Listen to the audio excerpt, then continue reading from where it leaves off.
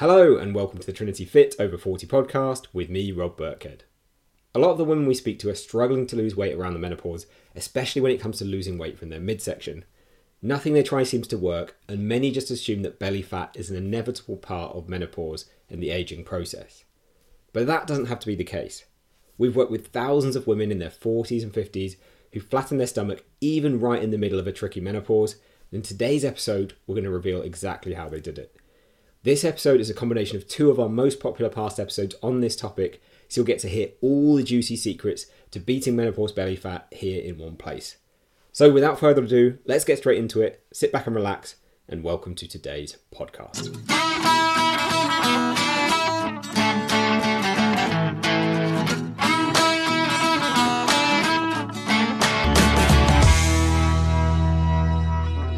So we speak to a lot of women who are in their 40s and 50s running the program we do called Fit Over 40, who have gained stubborn weight around the middle due to menopause and are struggling to get that weight off again. Maybe you can relate if you're listening to this.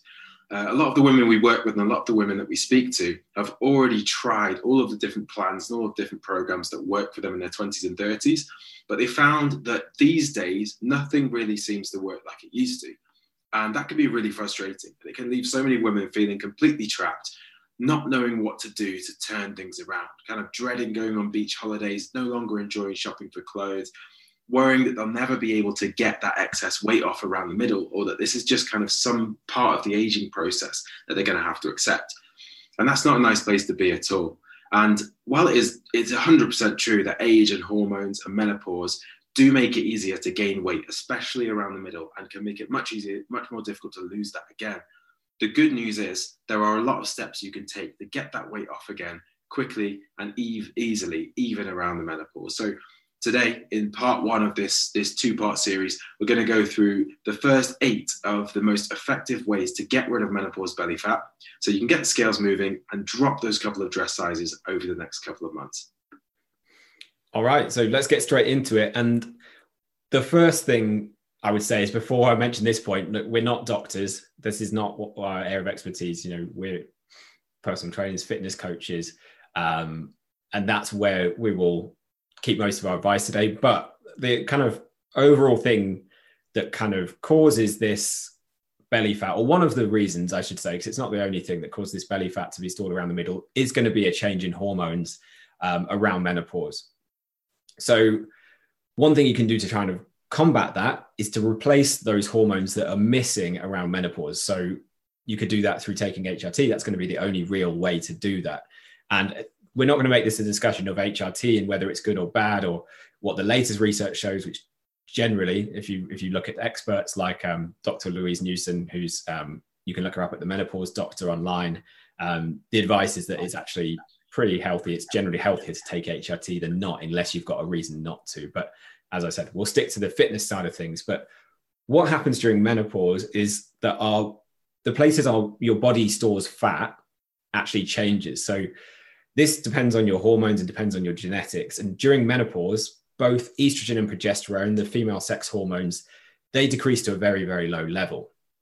And because of this, what happens is your testosterone levels, which women also have, it's kind of thought of as a male hormone, but women have testosterone as well.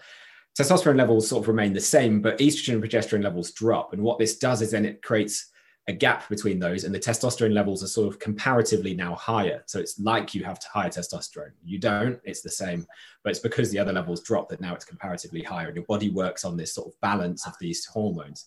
And that can lead to a lot of the menopause side effects. It can lead to things like oily skin. It can lead to things like more body hair, all of those classic menopause side effects that can happen, but also it can cause the place where you store body fat to change. So from being on your limbs, perhaps on your lower half, to being more around the middle. So you're more likely to store fat when you store fat on the middle.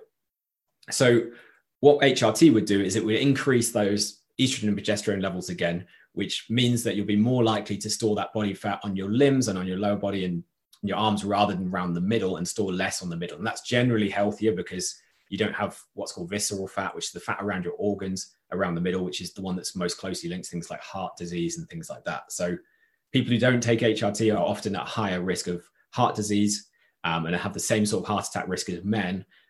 because of that change in hormones. If they take HRT, then that heart disease risk drops a lot because the fat isn't stored around the middle, and it's actually much healthier to store your fat generally on your limbs. So HRT would kind of shift that fat pattern, but it's not the only thing. Like, it's not just going to be a solution, because there's lots of other reasons we'll talk about today, such as eating too much, not exercising enough, that mean you're going to store body fat no matter what. It just depends where you store that body fat, and the HRT will help you to not store it around the middle, but there's lots of other things you can do as well. So I'll pass over to Ben now, and you can go into some other things you can do regardless of HRT, really, to make sure that you avoid this menopause body fat gain and belly fat gain, I should say. So yeah, I mean, we've worked with loads of women who have probably been on HRT and women who have not been on HRT, and in both cases, it is possible to turn this around and to see amazing results. So whatever you do decide in terms of that, just know that, like, you know, there are so many other things you can do, and you probably want to do these things either way. But the second tip then is to basically just to exercise in a low impact way 3 to 4 times per week. This is really, really important because it keeps, like, keeping that exercise low impact keeps the stress hormone cortisol as low as possible. And this can prevent, having high cortisol can prevent fat loss, especially from around the middle. So, you know, as you said before, Rob, the places that your body is going to store fat and going to hang on to fat is all going to be dependent on hormones. And stress can have an impact on those hormones as well as menopause. So doing high impact exercise, so, you know, HIIT training or spinning or most other exercise classes will spike your hormones excessively, and it will increase those stress hormones. So this should be avoided if you are kind of 40 and above and you think that some of your weight gain is related to menopause. The other problem with this is it's much more likely to lead to an injury, especially if you're already carrying excess weight. So, I mean, it's probably fine if you're, you know, for example, if you go to a HIIT class or you watch a video and you see the instructor and they're jumping around doing burpees and all this kind of stuff, it's probably fine for them if they're like a 25-year-old fitness instructor or whatever. But if you're carrying excess weight, you haven't exercised for a long period of time, you know, doing these jumping movements around, it can be really damaging on your joints, hammering on your knees with additional weight that you're carrying at the same time. And if you do end up injuring yourself, this could then put you out of action for a longer period of time. And while you're unable to exercise for that long period of time, you're likely to then gain more weight. So long term, avoiding injury is also really, really important. So what we recommend instead is low impact strength training. So this type of training keeps stress levels low, it avoids injuries, and it allows you to exercise consistently, also in a way which is very effective for losing body fat. So if you're not sure where to start with that, it's essentially just anything that involves slow, controlled, weighted movement. So that could be with kettlebells, could be with barbells, could be with dumbbells, it could be with anything at all. It could even be just body weight exercises, but it's about doing that kind of, you're looking for a type of exercise where it's slow, repetitive movement. So, you know, where they're telling you to do 10 squats and each one is nice and controlled, rather than we're going to do 30 seconds of sprinting on the spot, jumping up and down in the air. That's the type of thing to avoid. So exercise in a low impact way, 3 to 4 times a week. And if you're just starting out, 3 times per week will be absolutely fine.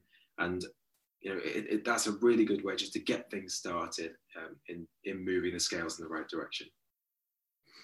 So another thing that can help that's kind of linked to what Ben was just talking about is just increasing your overall activity outside of workouts as well. So a lot of people think the only way to kind of get active is to do workouts, to do like some intense exercise, running, jogging, gym classes, and things like that. But actually, a big contributor to the amount of weight we can lose, and this will also help with losing belly fat, is doing just general activity. And that's pretty much just measured by your step count. So what we would generally recommend to all of our clients is to start by aiming for a minimum of 5,000 steps a day. And for some people, that's easy. They're already achieving that. There's plenty of other things in this podcast that you can do on top of that you're going to need to do as well. But for people who are not doing that and who have a very sedentary lifestyle, who are in desk-based jobs, which, believe it or not, Ben and I are also in, like our job is actually based on the laptop. We're not teaching gym classes and doing much movement either. The first thing to do if you're in that situation where you spend all your day on the computer is just to get moving a bit more.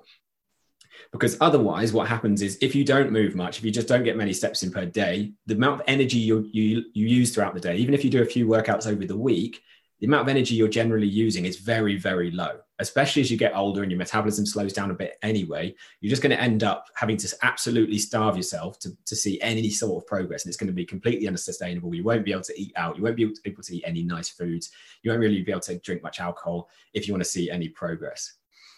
So what we'd recommend is to increase simple activity, just like walking. And you could do this outside. That's generally where you can do it. But it could even be just if you've got a larger house or even a large flat, you could walk around that and do things like doing chores. All of these things actually burn quite a lot of energy. And the good thing about them is because it's just walking, it's very low impact. It's not going to damage your joints. And as Ben talked about before, high impact stuff will spike your stress hormones and actually could stop you losing weight from around the middle. So this low impact exercise will actually complement your hormones. It will help keep the right hormones at bay in terms of stress, so keep cortisol levels low so that you're able to shift that belly fat without having to do anything intense. And there's one or two other added benefits that come from it as well. So getting outside is going to be really good for your mental health. It's going to be good to get some vitamin D and good for your mood. And then you can come back to work feeling refreshed and focused. And I'll typically try and do a short walk at lunchtime. And a lot of people say it's fine for you. You've got a dog. Our dog often goes out with a dog walker at lunch. So I actually do this on my own. Because he's a Spaniel and he's tiring out. So I will just take my headphones like I've got in now. I'll listen to a podcast or an audio book and I'll walk and I'll try and get that kind of double added benefit. And then I'll come back to work feeling refreshed and ready to kind of go again, rather than just sitting there, getting more and more tired, getting more and more stiff and uncomfortable, and also not burning many calories. So it's very likely you're going to gain that weight around the middle. So the only other thing I say on terms of walking is you can make it more interesting by walking with a dog. The dog's down here, that's one point down here. Or you could walk with a friend or something like that. If you really don't like it, get someone else involved, get your partner involved, get a friend involved. I'll often walk with my girlfriend in the evenings and we'll also chat through the day and kind of unwind before cooking dinner. Cool. So tip number 4 then is essentially just to reduce your alcohol intake. So it might sound obvious, but when you drink alcohol, it essentially changes the way that your body works and the liver switches to burn that alcohol instead of fat. The reason it needs to do this is because alcohol is essentially a poisonous substance. It might not seem that way when you've got a nice, delicious glass of wine. But if you imagine taking something really strong, a bottle of vodka or tequila or something, you can see that is something. It's something strong, something intense, and the body needs to process that out, basically so that you avoid getting poisoned. So alcohol also suppresses testosterone production. And usually the hormone testosterone in women and men helps to keep your metabolism high. And this effect of having suppressed testosterone can last for up to a day after drinking as well. So alcohol is basically delaying your liver's ability to burn fat and also blocking the hormones that it needs to break down fat. And when the body is focused on processing that alcohol out, it's not able to properly break down foods containing carbohydrates and fat. So therefore, these calories that you eat are going to be converted into body fat more readily, carried away for permanent storage on the body. And then the body is also in a position where it's not optimized for burning body fat. It's preoccupied with processing out alcohol. The hormones are not in the right place. So you're just more likely to store fat, and it's going to be more difficult for your body to get rid of that. And during menopause, hormonal changes mean that this additional fat that's going to be stored if you're drinking too much is most likely to be stored around the belly. Because as we talked about before, your hormones dictate where your body's going to store fat. So that's why as you're kind of approaching the menopause or going through the menopause, drinking too much is kind of a real compounding factor with everything else that's going on, which can mean that you're way more likely to gain weight around the middle. And it's way more difficult to lose that weight around the middle than it might have been when you were younger. So reducing your alcohol intake, our clients, I would say, most of them don't cut it out completely. Most of them still, they're able to go out, enjoy a glass of wine, have a drink with friends, but it's just kind of reducing that constant daily drinking or kind of weekend binge drinking. You want to take your drinking down to a nice, healthy and sustainable level. And this kind of leads nicely into our next tip, which is how do you go about doing that? Yeah, so our number one strategy for actually reducing alcohol intake, the easiest way to do it, as well as reducing unhealthy food. So our next tip is going to kind of involve both of those things, is to think about what you actually bring into the house, because all food and drink that you have in the house will eventually get consumed. And the only thing stopping that from happening is your own discipline and willpower. So you're really, really reliant on discipline and willpower. And a lot of people think, and a lot of diets also kind of make it so that you're just trying to not eat these things and trying to not drink these things. But the problem is that you only have a certain amount of willpower. It's kind of like your phone battery. And once that's depleted, once you've used up your willpower for the day, there's none left. Just like once you've used up your phone battery, no matter what you do, press the on button, it's not going to do anything. It's not going to work. So if you have a really busy and stressful lifestyle, then you're going to deplete your willpower very, very fast. And once it's gone, you're going to eat tempting food and you're going to drink the alcohol as well. Like Ben and I know better. I have to regularly reset what we're getting in our online shop, because I have to say to my girlfriend, look, don't bring that thing into the house, because if you do, I'm going to have it. And we all know how that kind of goes. Oh, I've just got to go and let the dog walker in 1 second. Do you want to finish off this point for me? Yeah, I'll go for it. Ooh. So basically, if you can set your environment up so that those foods and those drinks that you don't want to consume are not around you, you're not having to use willpower in order to avoid those things. You don't actually have to try to be disciplined. Instead, you open up the cupboard and you can see that there's only healthy choices in there. And I'm going to go through in a minute just some alternatives to alcohol, which you can have, which you can still enjoy. But in our Fit Over 40 program, the women that we work with basically go through a process called the cupboard cleanse, where they will either get rid of all the unhealthy foods and the alcohol from their house completely, if they want to really make that kind of a permanent change, or they'll make them take a lot more effort to access. So, for example, placing all of your alcohol in a box in a garage, or putting a lock on one of your cupboards and just having a place where your family can access these unhealthy foods, but you can't. So if they really want to have those foods, they have to go to the effort of actually going and like finding that alcohol out of the back of the garage, rather than just opening the fridge and there's a cold bottle of wine or a nice cold bottle of Prosecco or something already in the fridge. Because let's face it, after you've had a stressful day of work, your willpower is depleted. You've been making decisions all day. You've probably been looking after the family, worrying about everybody else all day as well.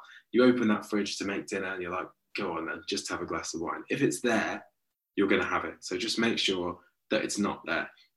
And that leads into our next tip then, which is basically to swap to alcohol-free alternatives.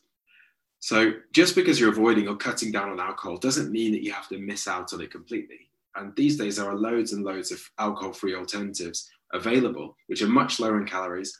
They also taste pretty good. I'd say they probably don't taste as good as the real thing, but they taste pretty good. And they also don't come with a hangover, of course, and they will let you achieve your goals. So a few examples that we've found is iceberg sparkling wine you can get. So you can have a nice fizzy glass of something sparkly while everybody else is, so you're not missing out. You can get beers. So there's Lucky Saint unfiltered lager, Beck's Blue. I've had Beck's Blue before. I think Beck's Blue it's pretty decent, especially you chill it, you get it nice and cold. It's quite nice if you're a beer person. If you're a gin and tonic person, you can Seedlip make some non-alcoholic gin alternatives. Get one of those, get a nice gin glass, fill it with ice cubes, put some garnish in there as well, get a nice tonic with it. It will be a really enjoyable drink, and it just comes without the alcohol. And all of these things, they're lower in calories, which means you're more likely to lose weight on them. And because they're alcohol-free, they also avoid all of those disadvantages we talked about before. So, your liver not being able to process out the body fat, the effects they have on your hormones, but they also avoid the mindless eating that happens while you're drinking and the next day when hungover. Because let's face it, we've all been there in that situation where you've been out, you've had a few too many drinks, you walk past a takeaway or McDonald's or something, and you just go in there. You don't even think about it. You go in there, you get yourself a takeaway or whatever, and you enjoy it. Or when you wake up with a hangover and you think, do you know what I need now? I need a massive fried breakfast. And you go out and get yourself a massive fried breakfast. So we all know that alcohol tends to lead to poor food and drink choices.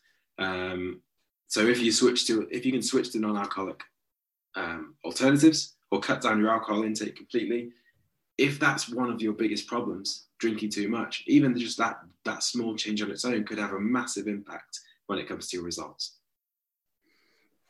One other thing that I think people won't realize is kind of linked to fat gain and belly fat gain is actually sleep as well. So alcohol will disrupt your sleep. That's one thing we kind of didn't mention that point, but there's a lot of other things that can also disrupt it. And if you can improve your sleep, you'll actually improve a whole load of other things that will make shifting that belly fat a lot easier. So if you don't sleep well, what a lot of people don't realize is it disrupts your hunger hormones. And these are called leptin and ghrelin, the key two hunger hormones. And ghrelin actually regulates our appetite. So that's how hungry we feel every day. And leptin regulates that feeling of fullness. So it's like kind of that cue to stop eating when you've eaten what your body deems is enough. And if you've had a poor night of sleep, ghrelin levels increase, leptin levels decrease. And what this means is you'll feel way more hungry all day and especially crave things like comfort foods. And you also won't even feel full, even if you've eaten quite a lot of these foods as well. So lack of sleep directly makes your cravings worse, and therefore it's much more likely to overeat. And there's a great book on this called Why We Sleep by Matthew Walker. It could be called Why We Eat, because a lot of the side effects of lack of sleep are eating too much. But in Why We Sleep, he talks about this study that was done on two groups of people. And there was a group of people that were sleeping 8 hours and a group of people that were sleeping 5 hours a night.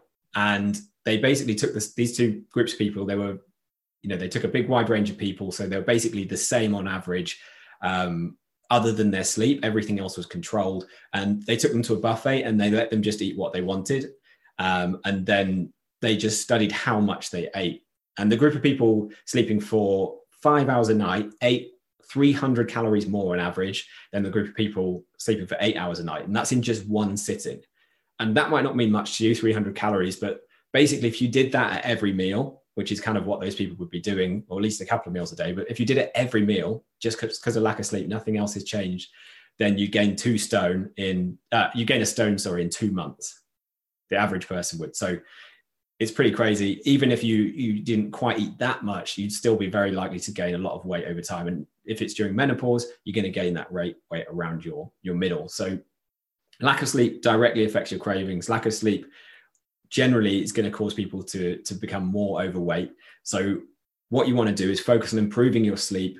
And we've done a whole podcast on this. So you can go back and listen to it, but make sure your sleep environment's good. Make sure you're not using things like technology and stressing yourself out right before bed by looking at emails and news and stuff like that. Be sensible. Most of us know what we're doing that's ruining our sleep. Make those changes and then you'll find it way easier. Just like Ben said with alcohol, it could be the one thing you change that means you get rid of that menopause belly and lose the excess weight. Sleep could just be another one of those things. If you just change that one thing, everything could be transformed. Yeah, and it's really easy to see how it can be so easy for your weight to kind of spiral out of control if you have more than one of these factors at play. Because as you said before, just then, Rob, those people, they ate 300 additional calories just from lack of sleep. If at the same time you add in then an inactive lifestyle where they could be burning sort of 200 to 300 calories less per day due to that inactive lifestyle, suddenly they're now 600 calories over what they need to eat. Then you add in some weekend drinking, and you add in the unhealthy food that goes along with that, and you add in the hormonal impacts and how that blocks the liver from burning fat. As soon as you add a few of those factors together, that can really, really, your weight can very quickly and very easily spiral out of control. So I think, just figure out what is the number one thing that you need to change that one. And then if there's anything else that you think also needs attention, just work through those things one by one. And you'll slowly see everything starting to reverse and the results starting to come. But the final thing that you might want to take into consideration, if your sleep is less than ideal, as we said before, one thing that people will then end up doing is they end up turning to caffeine to try and boost up their energy levels. You're probably going to have to correct me on this, Rob, this pronunciation here, but caffeine works by blocking your adenosine receptors. Adenosine or adenosine? Adenosine, I think it is. You sound American. Adenosine is, I think, how it's said, but I might be wrong. Someone might also correct us. That's how I would say it. There might be a scientist watching, but essentially, caffeine blocks the receptors that contribute to the feeling of tiredness.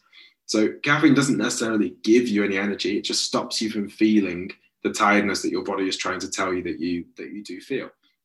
However, caffeine does also have a half-life of 6 hours, which basically means the effects of caffeine are half as strong after 6 hours, but those effects have not gone away entirely. So drinking caffeine in the afternoon, which many people do, many people we find, they've got this busy job, they've got a stressful life, they find their energy level slump mid-afternoon and they pick that back up with caffeine. But drinking caffeine in that afternoon can still be having an impact on you at the time when you're trying to go to bed and at the time when you're trying to get to sleep. So it can then go on to impact your sleep. Caffeine also spikes your body's internal stress levels and the stress hormone cortisol, as we talked about before. And as we said, high cortisol levels make the body less likely to burn fat, more likely to store it, especially around that midsection. And caffeine is just another factor which can contribute to this. So as you can see here, then these things all stack up. You could be not sleeping enough. You could also be drinking, which is ruining your sleep. You could be having caffeine, which is ruining your sleep. Then you're unproductive in the day, which means you're stressed out, which means you turn to food. And this is basically the situation a lot of our clients are in. And it's no surprise that's when they come to us. It's no surprise then that they're gaining weight around the middle. Their cortisol levels are through the roof. They're consuming too many calories. They're not moving enough. And it's very, very hard to get out of this cycle. This is why inside our Fit Over 40 program, we just make small changes every week. We don't try and change all of these 8 things we talked about today, plus all of the 8 things we're going to talk about next week in one go. We'll do it stage by stage, week by week, and work with them one-to-one throughout that process to make sure that they've kind of cemented a few habits. And we start with the most important ones. And then once they've been cemented, then we build some new habits.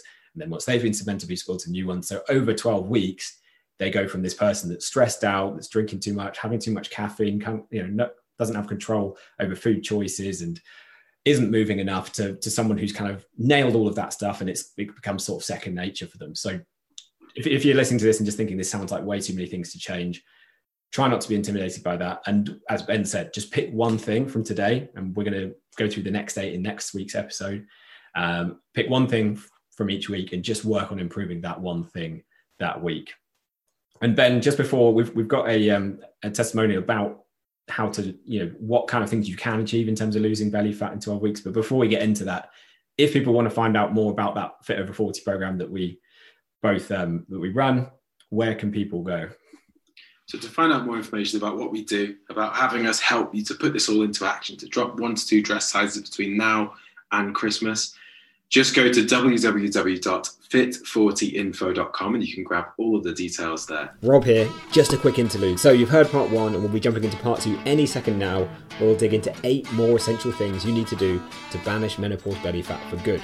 But before we do that, I just want to say thank you so much for listening, whether you're part of our Fit Over 40 program or not, and I hope you enjoy the rest of the episode.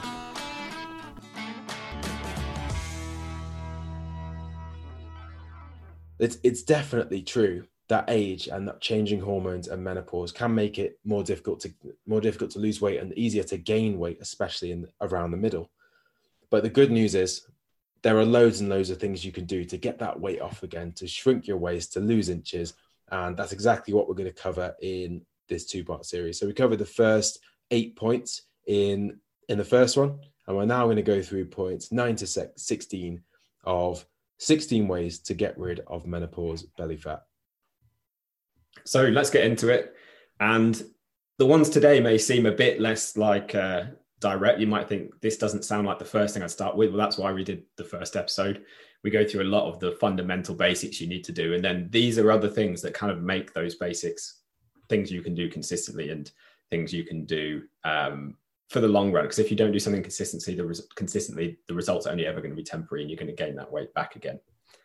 So the first thing today that we're going to recommend that you do to kind of get rid of that menopause belly fat is to regularly practice some sort of simple mindset routine. And one thing we recommend in terms of this with our clients is a couple of written mindset exercises that takes just a couple of minutes a day. And the reason we do this is because the way we think is very closely linked to the actions we take. A lot of people just think they've got to wait till they're in the right headspace before they can take action. If they're not feeling motivated, then they just don't, and then they're going to gain more weight. The reality is we can control a lot of how we feel and how we think, and we have a lot more control over that than than we often realize. And if you can have some tools and tactics available to you, that means you can put your head in the right place every single day, so that regardless of how motivated you woke up feeling or what's going on around you, you can be consistent. You're going to be able to get rid of that belly fat much more easily doing some of the other tactics we're talking about. Because if you can't do them consistently, it's not going to work. And there's lots of different forms of this. We have a process called the stress shield, which helps to kind of change the way our clients think about things. It helps them to get all of that stress out of their head so that they can reduce anxiety and process stressful thoughts in a much more productive way, so they can deal with things going on in their lives, whether it's, ill parents, whether it's bad news in the news with what's going on at the moment. All of this stuff, what we help them to do with these mindset exercises is to ultimately feel less stressed, which will then bring down the stress hormone cortisol, which will also help with losing weight around the middle. Because as we talked about it in the first episode, the stress hormone cortisol actually encourages weight gain around the middle. It's one of the reasons why people gain weight as they get older, as their life gets more complicated and more stressful, combined with obviously eating too much or not moving enough. All of that combined means that they gain weight around the middle. So if we can bring that stress level down, as well as giving you more mental space and more energy to actually make good choices, so you're not just making choices based on panicky situations and just out of anxiety and worry, then you're able to make better choices with eating and exercise. And if you make better choices with eating and exercise, you're going to see better results. And a really quick way for you to start this, if you're listening to this and you think, I don't know what your stress shield tool is, we can't really explain this that quickly on this episode. But one thing you can do is you can either journal. So this is just get a notepad and just write out all your feelings, get them out your head. It's just a brain dump like that can even really help, even without a structured way of doing it. Or you can try our next tip, which I'll let Ben go into, which is meditation. So yeah, meditation is kind of it brings a lot of the same benefits that you just covered Rob just covered in the previous point. And it's amazing if you want to improve your ability to deal with stress. So it has a few really, really good benefits, but basically reducing stress levels, as Rob said previously, helps you to avoid stress eating. First of all, if you don't feel that stress at the end of a busy working day, you're not so likely to reach for the bottle of wine or the packet of crisps or whatever it is. The second thing is, again, it also brings down your stress hormone, cortisol, which means you won't store so much weight around the middle. Literally just the process of closing your eyes and deep breathing or whatever type of meditation you do will just bring your stress levels down. And you'll probably notice that you feel a lot less stressed after meditating. And one way to almost test this for yourself is if you just kind of, at any point when you feel stressed, just try this out. If you just take like probably 5 to 10 really deep, slow breaths, maybe like 4 seconds in and 7 seconds out, something like that.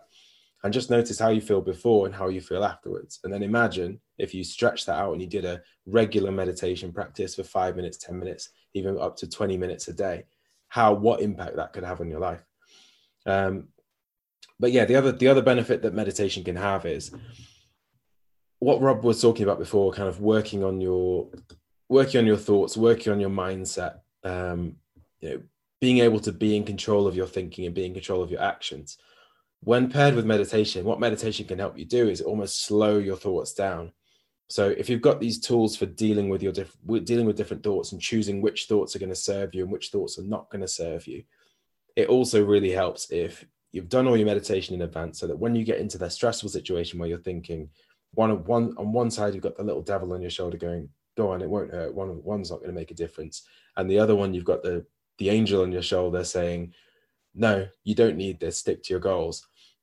It allows you to kind of slow down, and rather than just gravitating towards one of those voices, which, let's face it, is usually the negative one, it allows you to slow down and process and think about which thought you actually want to go with. And the guy who taught me and Rob how to meditate, he uses an analogy of a bathtub, so that your life is almost like a bathtub, which is filling up with stress constantly, from work, from family life, from even stressing about your weight, stressing about your health, everything that's going on in the news.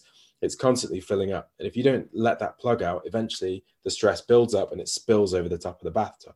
And that stress spilling over the top of the bathtub looks like high cortisol levels, gaining weight around the middle, being really stressed, making bad choices with food. And so the stress will it will be released, but in an unhealthy way that doesn't get you what you want. So the meditation and mindset exercises, that both of them are like pulling the plug out of the bathtub, allowing stress to drain out on a daily basis so you can keep your stress at a manageable level, deal with stress in a healthy way, and be able to make the choices that you need to make with your eating, with your exercise, to get the results that you want. And if you feel a bit intimidated by the idea of meditating, a great way to start is with a number of different apps out there. So there are loads and loads of different meditation apps out there. And I wouldn't say there's any one type of meditation, which is kind of the best type of meditation. I think the best type of meditation is the one that works for you, the one that, you kind of click with, and the one that you actually find easy to stick to and find easy to do on a regular basis. So a couple of apps that I've used in the past that have worked really well. Number one is Headspace. I think loads of people know about Headspace. It's really, really popular these days, but you can sign up for a free account there, and you'll get a certain amount of meditations, guided meditations available to you, which will kind of take you through how to get started with meditation. And then the app that I use is one called Insight Timer.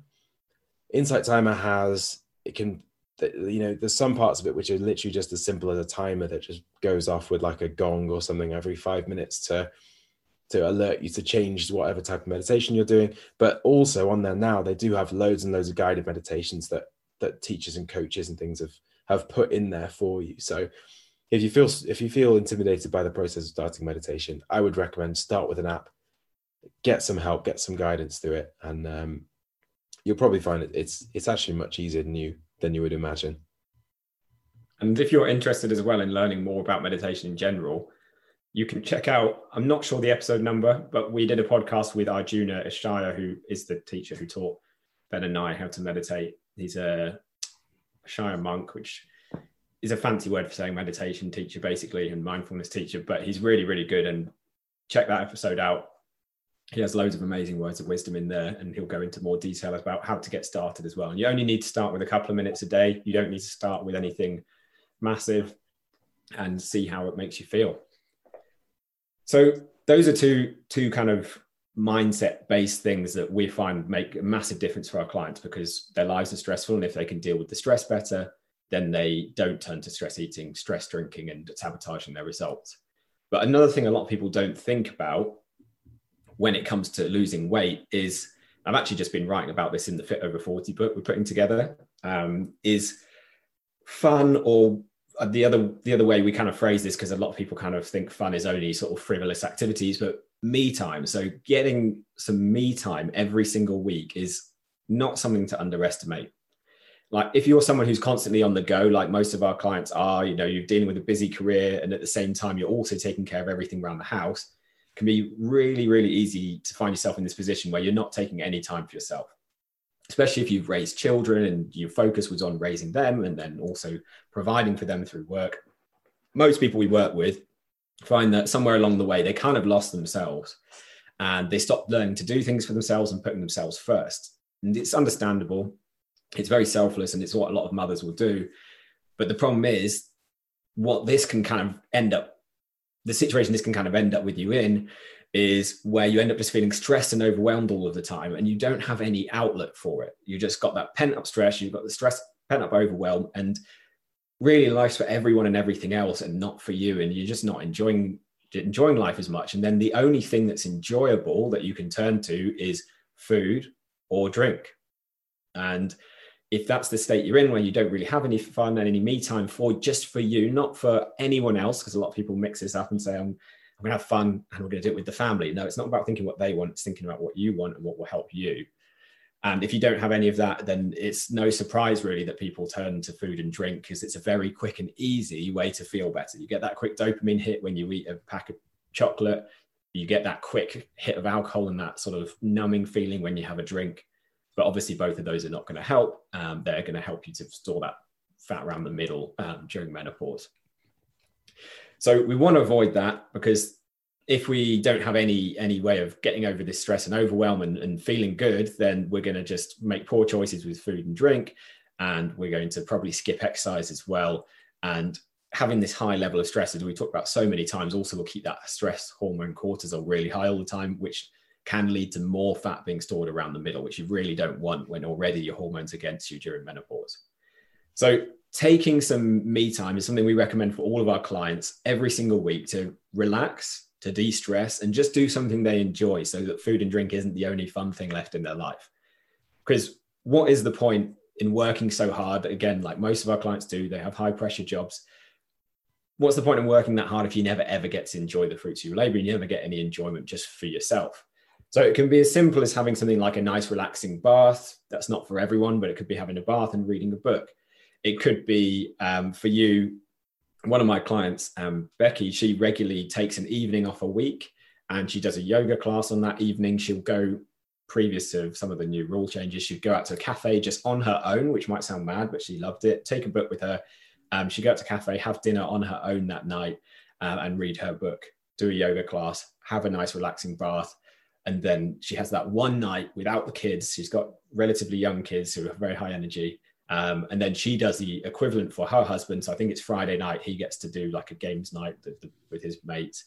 They do some sort of gaming thing together and she looks after the kids. So there's a deal there that means she gets a night for herself.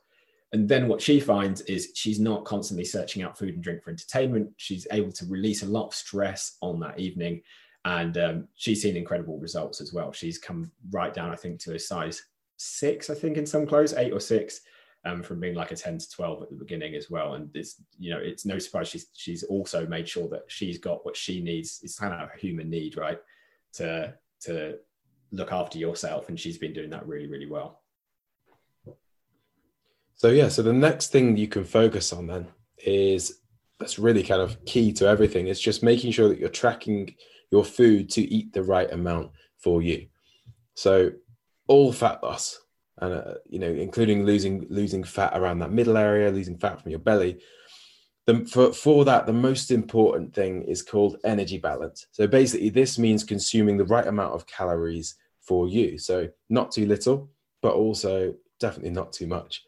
So as you get older and your hormones start to change, as you're approaching menopause or during menopause, this can have an impact and an effect on your metabolism, which means you can't really get away with eating so many calories without gaining weight. And because of the place that your hormones are in now, and as we talked about, that stress hormone, because a lot of people, they lead very stressful lives, and as they get older, climb the career ladder, their levels of stress go up and up and up. That can mean that a lot of that weight starts to get stored around the middle rather than in other places.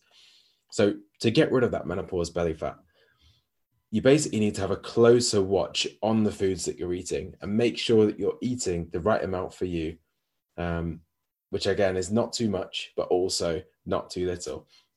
It's a little bit like budgeting in your life. So I think most people are able to, budget with the money that's coming in from their wages, take that money, partition it off into where they're going to spend it, buy all the things they need, food, etc., putting a roof over their head. And if you can do that, if you can, balance the money between the money coming in and money coming out in your life, then you have everything you already need to balance the food coming in and the food which is going out. So this number of calories that you'll need to take in each day is completely unique to you, and it's based on your age, your weight, your health, your body weight, your body fat percentage, your hormonal situation, your dieting history, and any underlying health conditions as well. So it can vary quite wildly from person to person. That's one reason that we will take the time to assess every single person we work with on a one-to-one basis, figure out exactly what we think they should be eating. And even so, when we figure out somebody's calories and somebody's food intake, it's a lot of the time, we do get it close enough, but even so, that initial guess will just be kind of an estimate. It'll be a pretty good estimate, but an estimate. So it's also necessary sometimes to adjust and tweak that calorie intake based on somebody's progress as they go through the program. So, but if you can get that number exactly right, if you can get to that sweet spot where you're not eating too much, you're not starving yourself, you're not eating too little, you're pairing that with the right type of exercise program, which is designed to kind of boost your metabolism, burn some calories at the same time, you can get very, very steady and consistent weight loss over a 12-week period without having to kind of starve yourself, without having to ban loads of foods, without having to cut out treats and snacks or cut out carbs or do anything really, really drastic. But it all comes down to kind of finding that individual amount for you. So if you do this in a really specific way, you can get results without it being a hardship. Now, a lot of approaches out there have almost kind of a magic number of calories that they will tell everybody, which is kind of the number that you should be eating. Whether some of them are based around 800 calories a day, some are based around 1200 calories a day. That's probably the most common one, 1200 calories a day. Everybody believes that 1200 calories is the perfect amount for weight loss. But the reality is 1200 calories might be right for somebody, but you'll probably be a very small person, very short, very light. 1200 calories would be right for them. But most people, you can get away with eating quite a lot more than that, eating a normal amount of food and still see the results you want to see. And the benefit of not going for one of these, one size fits all dieting approaches where they'll just put you on really, really low calories, basically just to guarantee that you will see some results.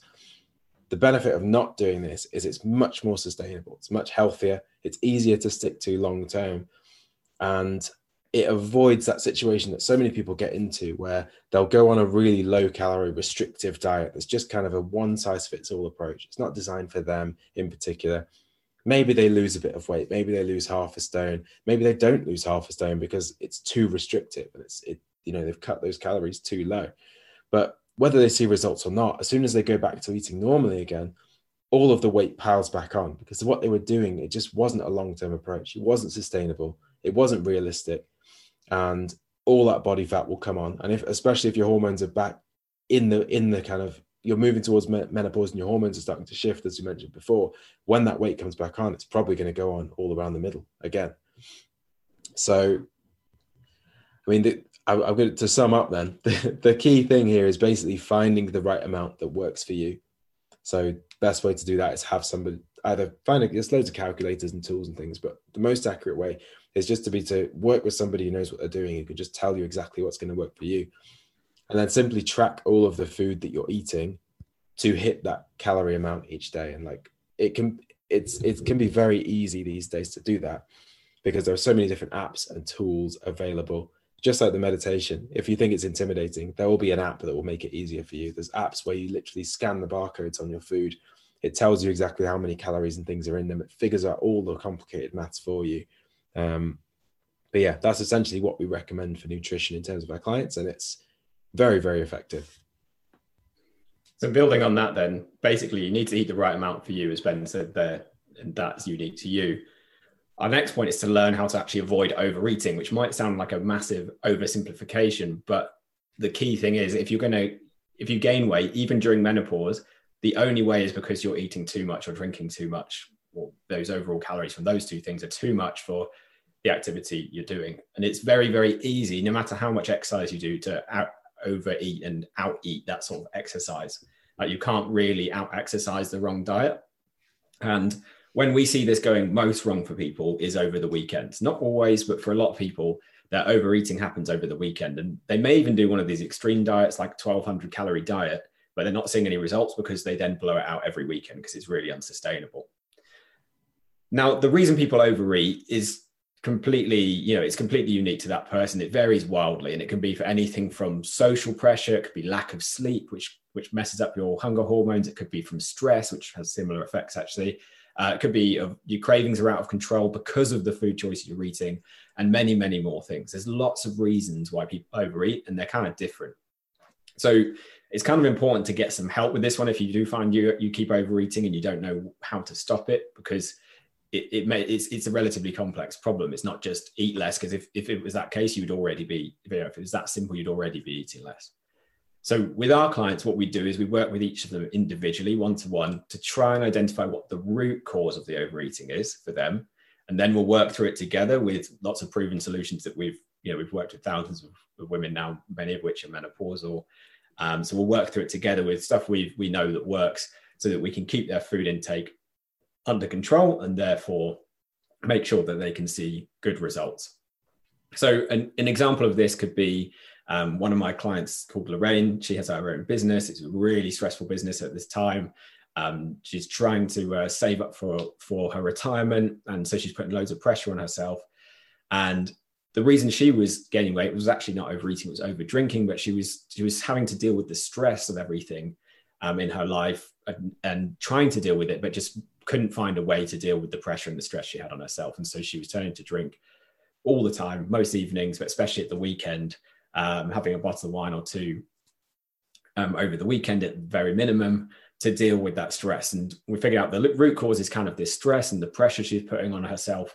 And we were able to do two things on this to help her avoid doing that and start seeing good progress again and get her belly to shrink. And one of those was, first of all, alcohol. It was not a thing which she could reduce. It was an all or nothing thing. So we've removed alcohol because that was the only way she had to deal with stress. And then that meant she had to find other ways to deal with stress.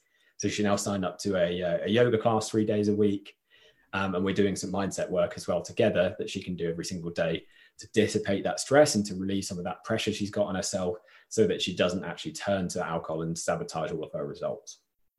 So that's just one example of how you can do this. But as we said, it's kind of unique to the individual, but it's about, for you, learning how to avoid that. And most diets, fitness programs don't really go into that. They just go, eat this. And if you can't eat this, you must have something wrong with you. They don't really deal with that. So you need something that's going to focus on that.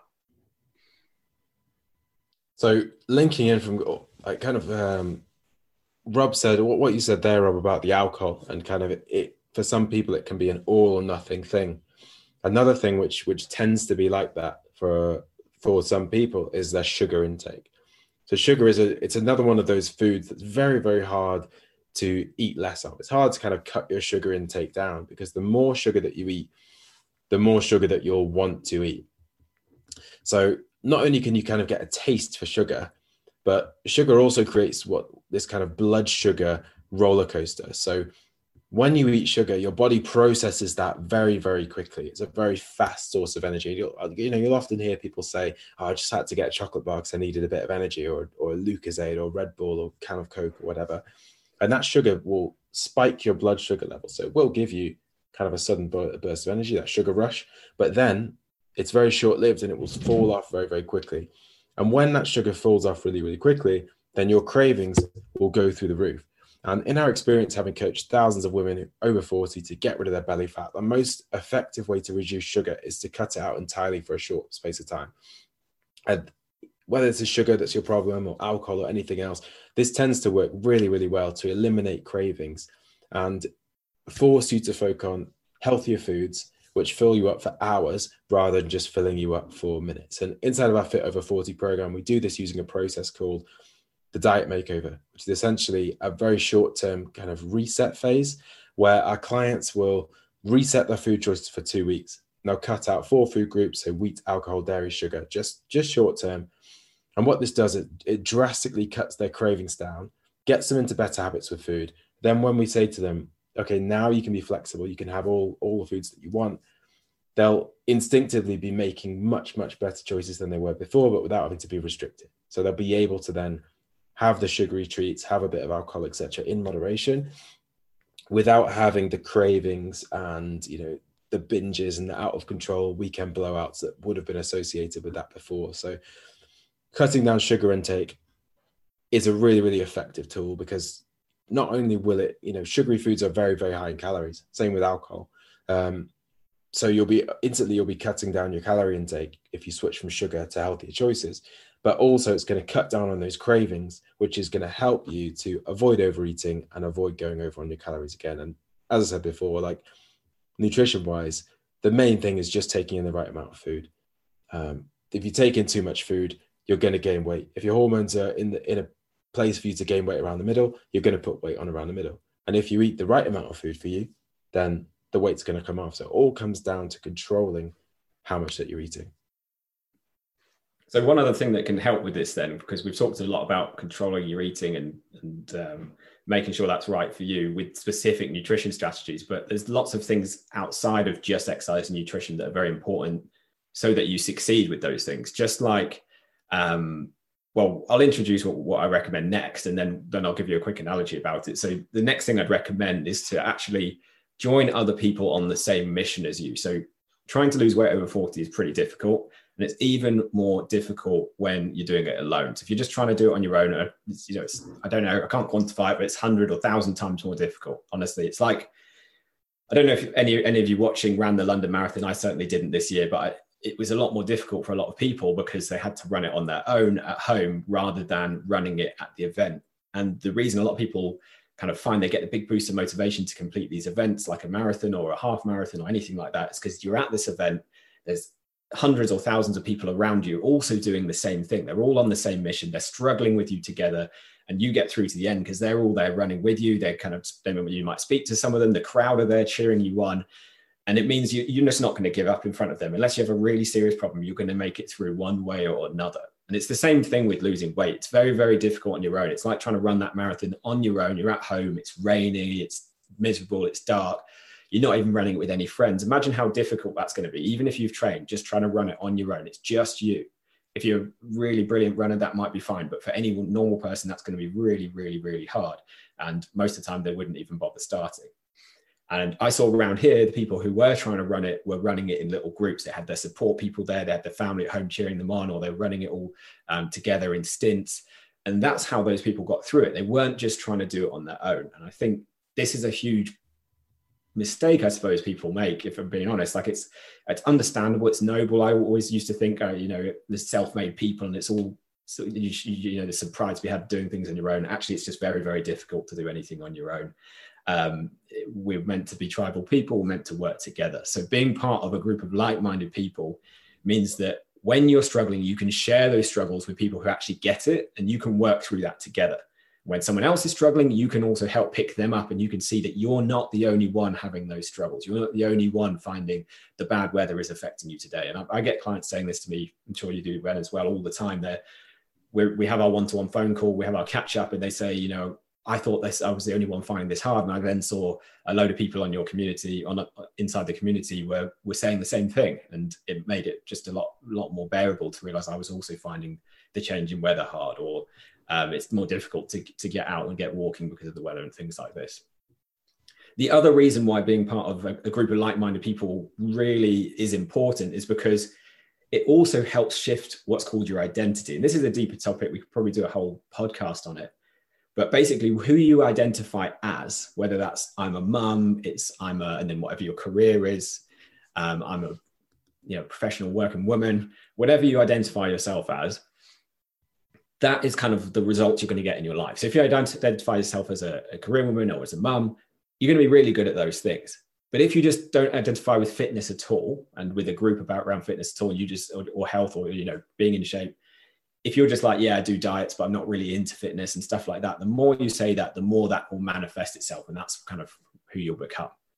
Whereas if you are part of a fit and healthy community who are all dedicated to the same cause, so being fit over 40, for example, like our community, and there's a culture that you can feed off, then every person gets influenced by that, and they're all more likely to succeed. And you're also more likely to internalize that. So you start to see yourself as I'm a type of person who is fit over 40 because they're the kind of people I'm hanging out with, even if it is an online community.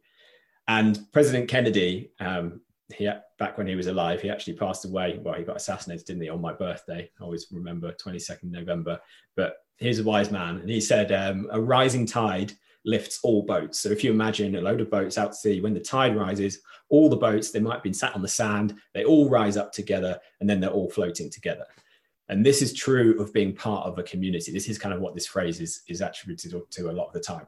Community that is succeeding is going to lift you up so you can succeed better too. If you're on your own, you're trying to do it on your own, the minute things start to go wrong, it becomes very, very difficult. You have no one there who gets it, no one there supporting you, and you think you're the only one struggling. So I can't stress enough how important this is to be part of a community of other like-minded people as well.